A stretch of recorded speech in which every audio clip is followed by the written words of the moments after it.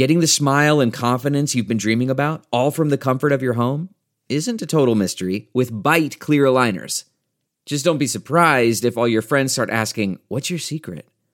Begin by ordering your at-home impression kit today for only $14.95.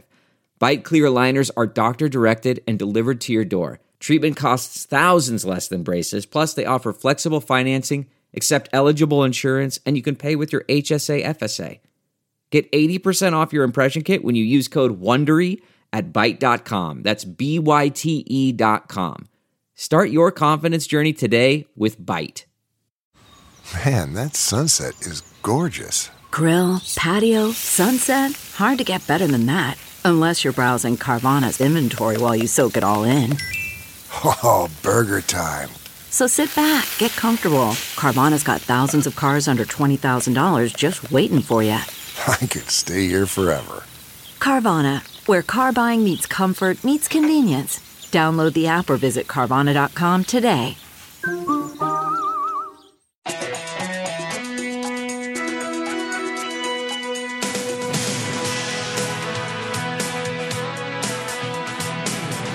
Welcome to Hollywood and Levine. I am Ken Levine, your podcast host.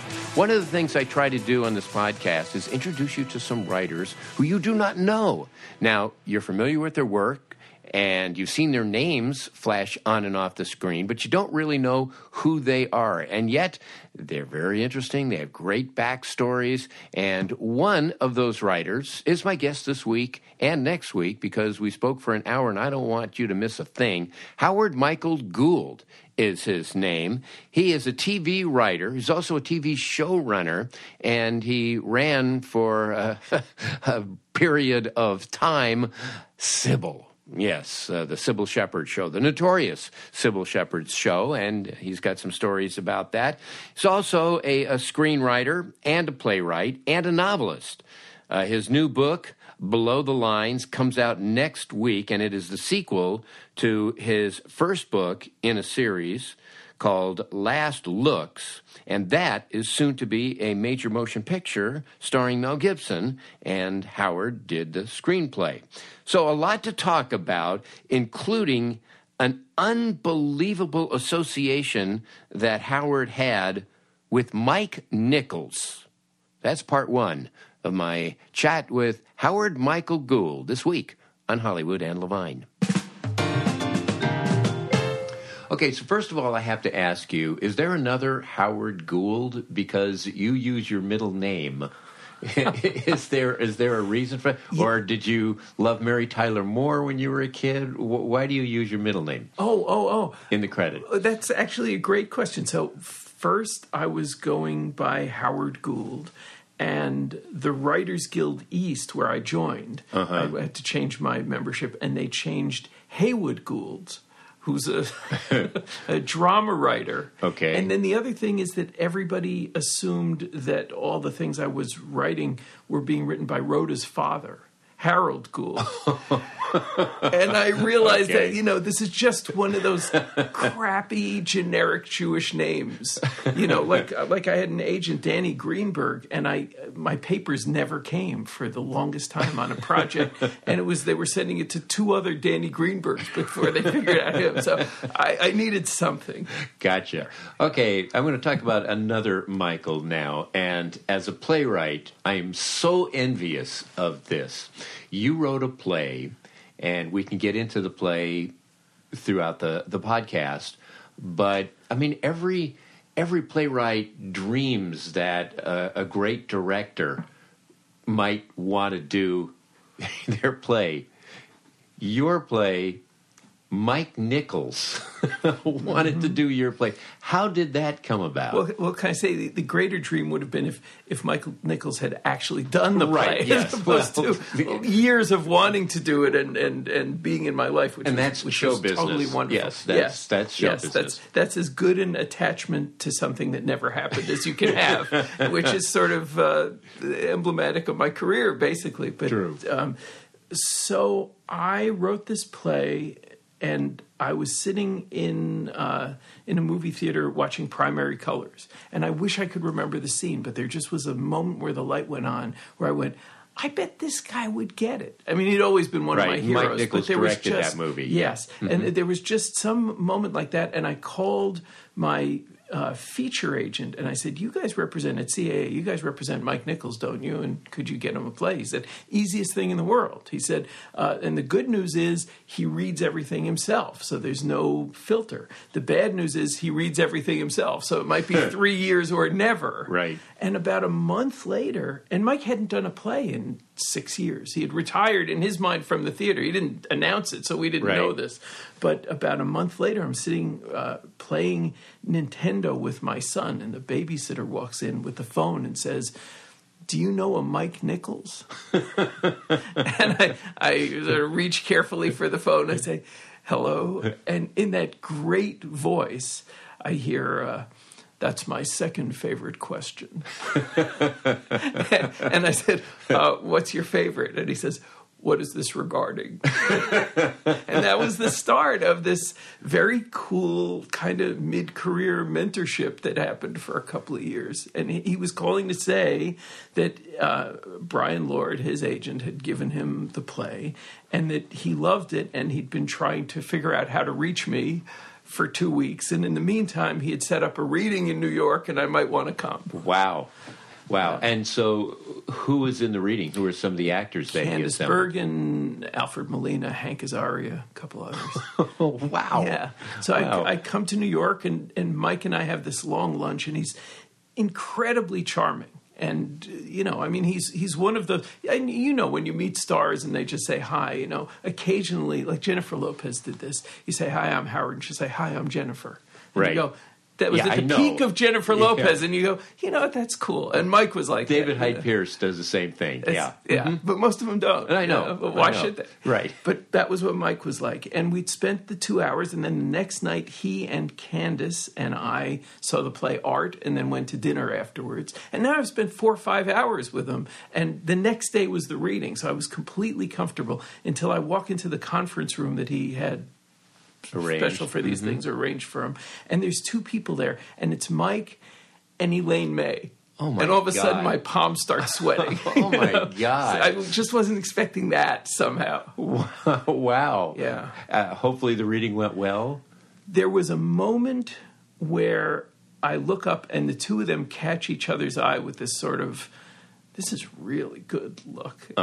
And I wish I could remember what like the moment in the play was. I did. That was what I thought. In the moment, I thought, I could die now satisfied as a writer, because if this is all I get, I'll be fine. Right. Which is good, because in a way it was all I got. So, but then there was a day you told me that he came out to Los Angeles and was looking for possible venues, and you picked him up at the airport and just spent the whole day driving Nichols around L.A. Yeah, because he didn't know any of the theaters, you know, and so he had only worked in New York, and Candice wanted to do it out here. So we went to the Taper and the Geffen and the Canon, which was still there, and what's now the Ricardo Montalban, what was that called? That was called the Huntington? The Doolittle. Yeah. It was the Doolittle Theater on Vine, which was very cool, because we walk in there and there's nobody there except this ancient woman who was like I don't know what she was, a box office person or that, but they recognized each other and hugged. Wow. And I said, what was that about? And he said, shh, this was where Elaine and I did our show when we came to L.A. Wow. So that was the old Huntington Hartford Theater. Yeah. Oh, is that right? Yeah. Mm-hmm. So he must have been talking about the early 60s, and this was like 1999 or so. Wow. And they recognized each other after all these years. So what do you talk about with him? You know, when you're just, driving around, what do you chat about with Mike Nichols? Just the stuff you chat about with anybody, I guess. But also the play, too. I'll tell you one more incredibly... This is my highfalutinous name-droppy story that I have. So one of the things that we did talk about was with the play, which, as you know, goes backwards, scene by scene. It starts with a conflagration on a TV set where the star and the showrunner have a blow-up, and it works its way scene by scene back in time to when they were both calmer, saner people and had that sort of development first date and all the promise of what this was going to be. And we talked about the question of what do you do when you take away that basic element of drama of what comes next, right? The audience is always sitting there through a play, what comes next? And now you have to go back and reset. And Mike said something that struck me as off, but I didn't know how to respond, and I wanted to do my homework. And he said, it needs a bunch of reversals and surprises like Betrayal has, the Harold Pinter play, which goes backwards in time. And I thought, man, I tried to load as many reversals and surprises into this as I possibly could. And I thought, let me go back and read Betrayal. And Betrayal only has a couple, and mine has a dozen. And I thought, okay, how do I tell Mike freaking Nichols that he's wrong? And I thought, okay, here's what I'm going to do. And I wrote the equivalent of my best 5-page college paper on Diva and Betrayal and Pinter and me. And these are all the things that Pinter can do brilliantly that I can't, and how I, potzer that I am, just sort of covered up all of my shortcomings with all of these reversals. And look what they all are, and I write this long thing to him in email, and I don't hear back from him. And I'm thinking, what a schmuck. I can't believe that I did this, And he's totally off on me because he's not answering my emails. After about 2-3 weeks, he sends me an email that says, I'm so sorry for the delay. I was in England for the opening over there of Primary Colors. I agree with everything you say, and I continued our conversation with Harold and Trevor Nunn. And I can't wait to talk to you about it. Like, okay, I guess we're okay now. Well, how come it didn't get made ultimately, or how come he didn't do it? I mean, it did get produced a number of times, but how come he didn't direct it? You fired him? Something like that. It was very complicated. He wanted to do, we did readings in New York and LA with different casts. He wanted to do it with Candace. Candace was kind of newly widowed then. Louis Mal had died. So, Mike and Candace sort of had a little tug of war over, do we do it in New York or L.A.? She wanted to do L.A. where he hadn't done a play. He agreed to it, came out. We looked at all the theaters. I wanted to do the Taper. He wanted to do the Geffen. I acceded, of course, to doing it at the Geffen. And then Candace was a little funny about the dates. The Geffen said they'd hold the last slot in the year, and they wouldn't give it to anyone else without checking with us. And then they did, assuming Mike Nichols isn't really doing a play here. So I got, in 3 days, this horrible up and down of Mike sends me an email, we're on, this is the date we start rehearsals, we're all going, Candace is in, everything's good. And then 3 days later, the Geffen fouled up and gave the slot to Jason Alexander, somebody too big to take it away from. And they wanted to do it the next year, but Mike was already committed then to Angels in America or something, and that was the end of it. Again, welcome to show business. Yeah. Every writer seems to get into the business through a different path, and yours was through advertising. Yes, I had been writing and directing plays and musicals in college. Okay. Kind of backed into Where'd you go to college? Amherst College in Massachusetts. And I kind of backed into an advertising job. I was still writing plays, on the weekends and nights and such. And I, through that, met an actress named Lynn Lipton, who was I think she'd been in Second City, and she was a really successful voiceover actress. There was a heyday in the 80s of funny commercials. Right? And that's where I sort of carved out a niche. I won 3 Clios when I was in my early 20s at the ad agency. Dick Orkin and all those people. Yes. And the cheaper way to do it was if you had some schmuck for $16,000 a year on your staff who was later going to go on and have a career in TV and stuff, but you could get him to write the stuff instead of, and Barsman, all those guys, Orkin, And so I was sort of doing that within Y&R, and the best of those voiceover actresses was trying to get back. This is kind of crazy. She was trying to get back into TV and have a TV show, and she had just done for the first time an on-camera campaign for a now defunct chain called Caldors, and she and some other actor were the Caldors couple, like the old Mariette Hartley and James Garner kind of thing. And Caldors got bought out, and their CEO, who now had this golden parachute and nothing to spend it on, decided he was going to get into the TV business and take it by storm. He was going to be Grand Tinker. Okay. And somehow she gets me at age 24, 25 to go up to this rich guy's house, and they get me to write a pilot. I didn't know anything about anything. I had to buy a book to see what its format was. I had never read a TV script. I write this pilot, and she says, I'm going to go back out to Hollywood, where she had worked 15 years before, and I'm going to call the nice people who will remember me and have lunch with me. Jimmy Burrows, who I think you had on recently, was one of them. There was a list of really impressive people, because she was really talented and had voluntarily dropped out at what looked like was going to be a big career. One of them was Alan Burns. Okay, one of the co-creators of the Mary Tyler Moore Show. Right. Mm-hmm. And he read this, and I think he didn't know what to make of this. But he said... well, the format was right. Yeah, right. And there were some funny jokes. And he said, tell this guy he can call me. And so I did that. And then he was very nice on the phone. And then he said, if you're ever out in L.A., call me again. We can meet. Right. And when I did, which was for a commercial, it was during the big writer's strike in '88. So Alan had nothing but time and said, well, you can come to the house, because I'm not allowed to do anything. Right. So I went over there, and I left him a much better script. I left him my best play. Right. Went home, got married, went on our honeymoon, came back, and there were 4 messages on the machine. The first 2 from Alan, who loved the play, and the next 2 from ascending levels of agents at APA who wanted to sign me. Wow. And that was great. So you started at MTM. I actually had a step before that, which was then they all signed me, but there was no work. Right. Oh, because the strike was still going on. And Alan didn't have a show. Right. So this was all very nice. I was like a theoretical client, but still working in advertising. And then he recommended me to Ed Weinberger, who had a new show called Dear John, which you might even have worked on. No, I didn't. Cross paths at some point.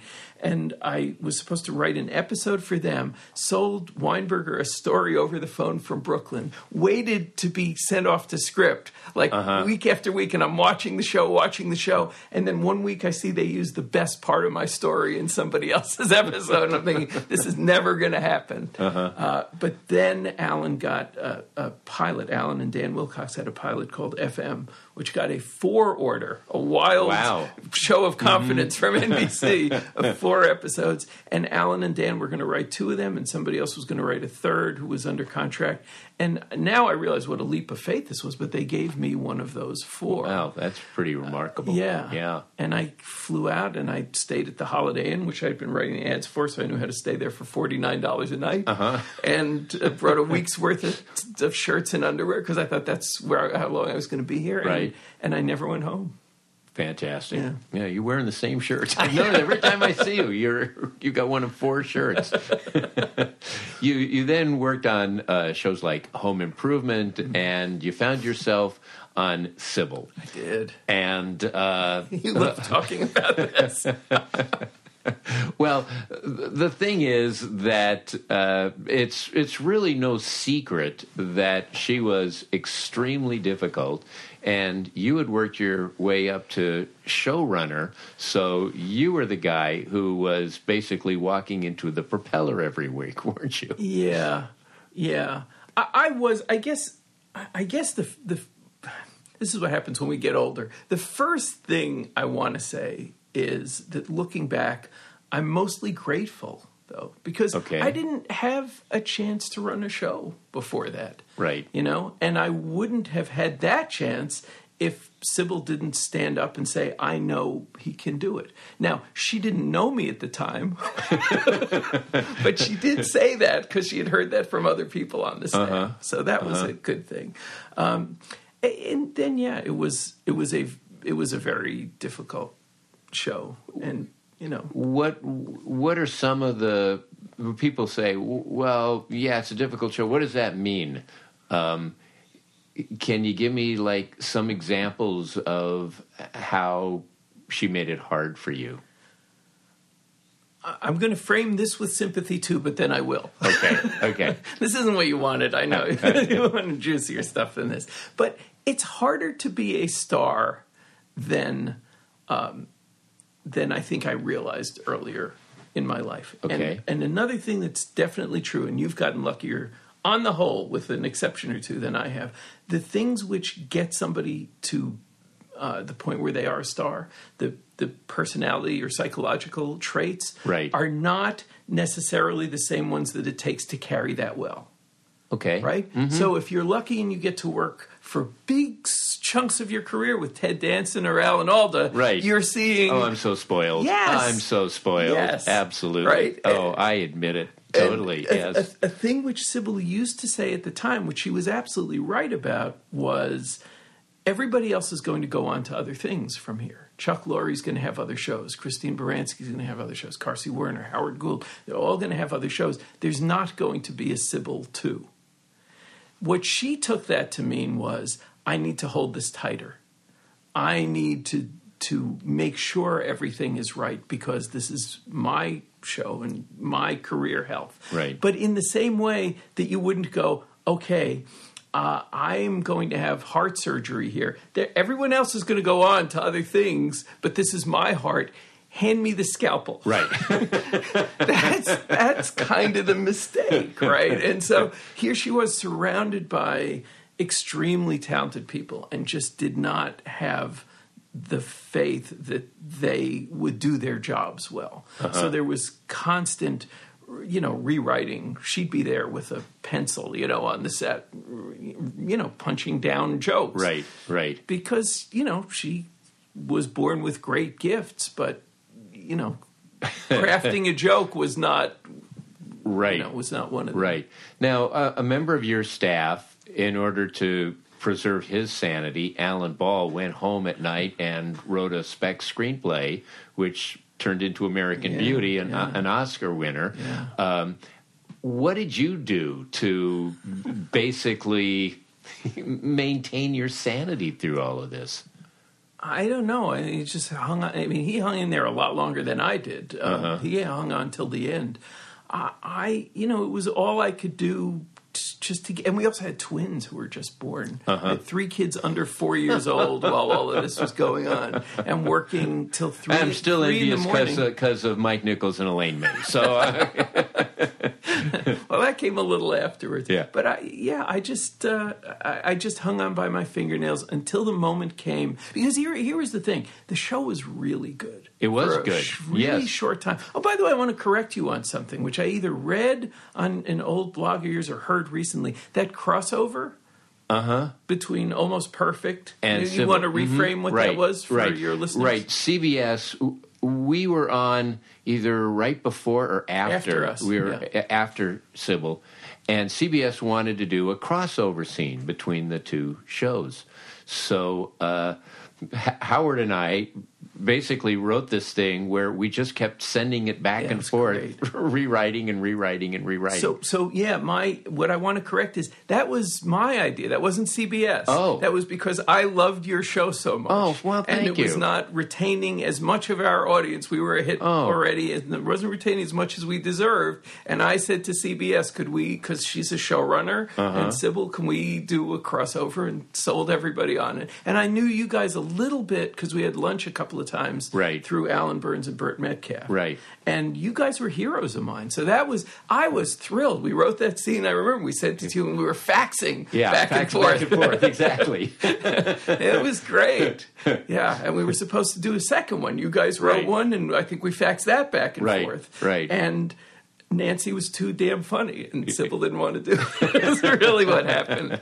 Isn't that also the problem with Christine Baranski, that when she won an Emmy, that sort of soured the relationship between her and Sybil? I was not running the show yet at that point, so I was not close to either of them enough to know what the dynamic was or anything like that. But again, Sybil had been through this situation where on Moonlighting, right? She was a star, paired with a romantic lead nobody had heard of, who within 2 years was a bigger star than her. Bruce Willis, yeah. And, that thing I'm saying about emotional toolkits. There are people theoretically who would go, oh, this is wonderful. I now have a hit show and this person has gotten huge. Right. But it was hard for her. And I think people say this felt like a rerun to her a little bit with Christine. And, you wish that would have been smoother. Christine, on the other hand, and I don't know how much of this was just a reaction to, wanting to be different from what she saw, but that thing, you'll like this. This is a good writer story. She was so faithful to the script. There was one time where we're doing Poor Man's Process. They're sitting in a car on the stage and with lights behind to make it look like they're driving. And she's talking to the cab driver in the scene, and she's saying to him, and I bet all the other Billies make fun of you. And I'm sitting there behind the monitors going, what the hell is she saying? All other Billies make fun of you. And I go to look, and she says, it's in the script. And I go look at the script. Sure enough, all the other... And I realized what had happened was... It's a typo, right? The line was, all the other cab drivers make fun of you. But at some point, during the production week, the cab driver's role had gotten big enough we thought he deserved a name. They did a global search and replace, and now it became all the other Billies in her line. And I said, what did you think that meant? And she said, I don't know, but you guys are so good. I figured it must be funny, and I just don't get the joke, and I'm going to play it. And, that was a lot of, that shows you a big difference. MASH, Alan Alda tells the same story about a scene where there was like some typo that made no sense, but it was the Larry Gelbart era, and so they said it that way. And Larry's looking at dailies the next day going, what are you doing? What is that? I said, well, it's in the script. And he goes, it was a typo. And you're Larry Gelbart. Yeah, it's a typo. You couldn't call and say, explain this to me? Well, I've always maintained that you make your own momentum. And by working on different projects, you never know where they will lead. And Sybil led you to this play called Diva, which was about a difficult actress, which led to Mike Nichols, et cetera, et cetera. You're also involved in screenwriting. That involved me in screen. That was what crossed me over, sort of like, and I dropped showrunning to full-time screenwriting, because coming in as Mike Nichols' new find, you get sent all of the most interesting projects. And I had my pick of, 10 for every one I had time to do. And I'd pick the one where I go, I can't believe they're going to pay me to do this. Right. And then, of course, they never made any of them. So that was my next 10 years. Development hell. Yeah. But you also got on that list of doing rewrites. And we were on that list for a while, and that was a sweet gig back then. Very much. They pay you a lot of money. You don't get credit, but you're working on films that do get made, and you're working with A-list directors, and it's a pretty nice living. It's nice while it lasts. While it lasts, exactly. And you were doing that, when you did that, it was sort of on the side while you were doing TV development or like... Yes, yeah. Rewrite nights and such. Right. Yeah. Right. And for me, I was doing that while I was trying to get Diva made as a movie with me directing, because I realized, a year or two into the feature thing, that just as I felt, it's been kind of different for you. You've had a wonderful career because you landed on, several great staffs of great shows. Lucky, yes, I think like you guys and David Lloyd are the only ones who've had that kind of career that way. I was going direct to direct, basically, it just There's the title of your memoir. It reminds me of our mutual great late friend Jerry Belson, who used to say, I used to be a script doctor. At this point in my career, I'm more of a script veterinarian. But I was working on a lot of stuff, and I realized the only way for me, I thought, in TV was to become a showrunner.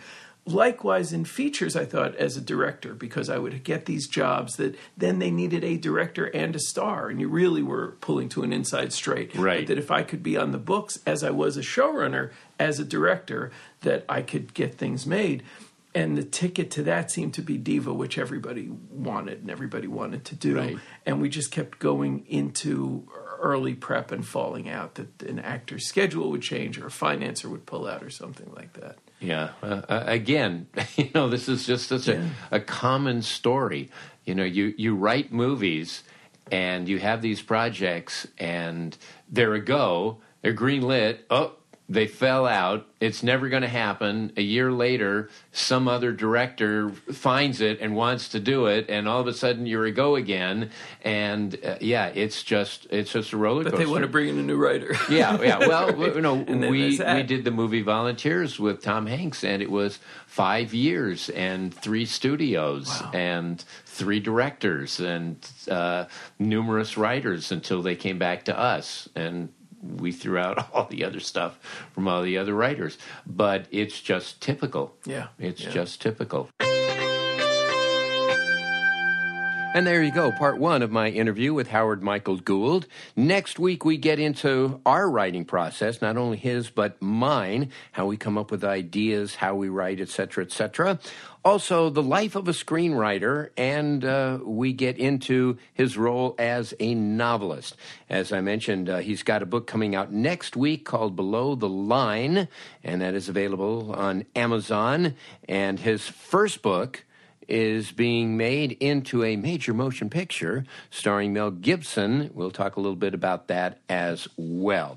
Our thanks, as always, to Adam and Susie Meister Butler, John Wolford, Howard Hoffman, Bruce and Jason Miller. If you want to get in touch with me, and I will answer you back, HollywoodLevine@Outlook.com. That is HollywoodLevine@Outlook.com. Follow me on Twitter @KenLevine, and I'm on Instagram, Hollywood and Levine. Please subscribe if you haven't already. I could always use a 5-star review. Thanks so much for listening. I will talk to you again next week. Bye-bye. Hollywood and Levine. Support for this podcast and the following message come from Corient. Corient provides wealth management services centered around you. They focus on exceeding your expectations and simplifying your life. Corient has been helping high achievers just like you enjoy their lives more fully, preserve their wealth, and provide for the people, causes, and communities they care about. As one of the largest integrated fee-only registered investment advisors in the U.S., Corient has deeply experienced teams in 23 strategic locations. Corient has extensive knowledge spanning the full spectrum of planning, investing, lending, and money management disciplines. Leverage Corient's exclusive network of experts to craft custom solutions designed to help you reach your financial goals, no matter how complex they may be. Real wealth requires real solutions. For more information, connect with a wealth advisor today at Corient.com. That's Corient.com. Corient.com.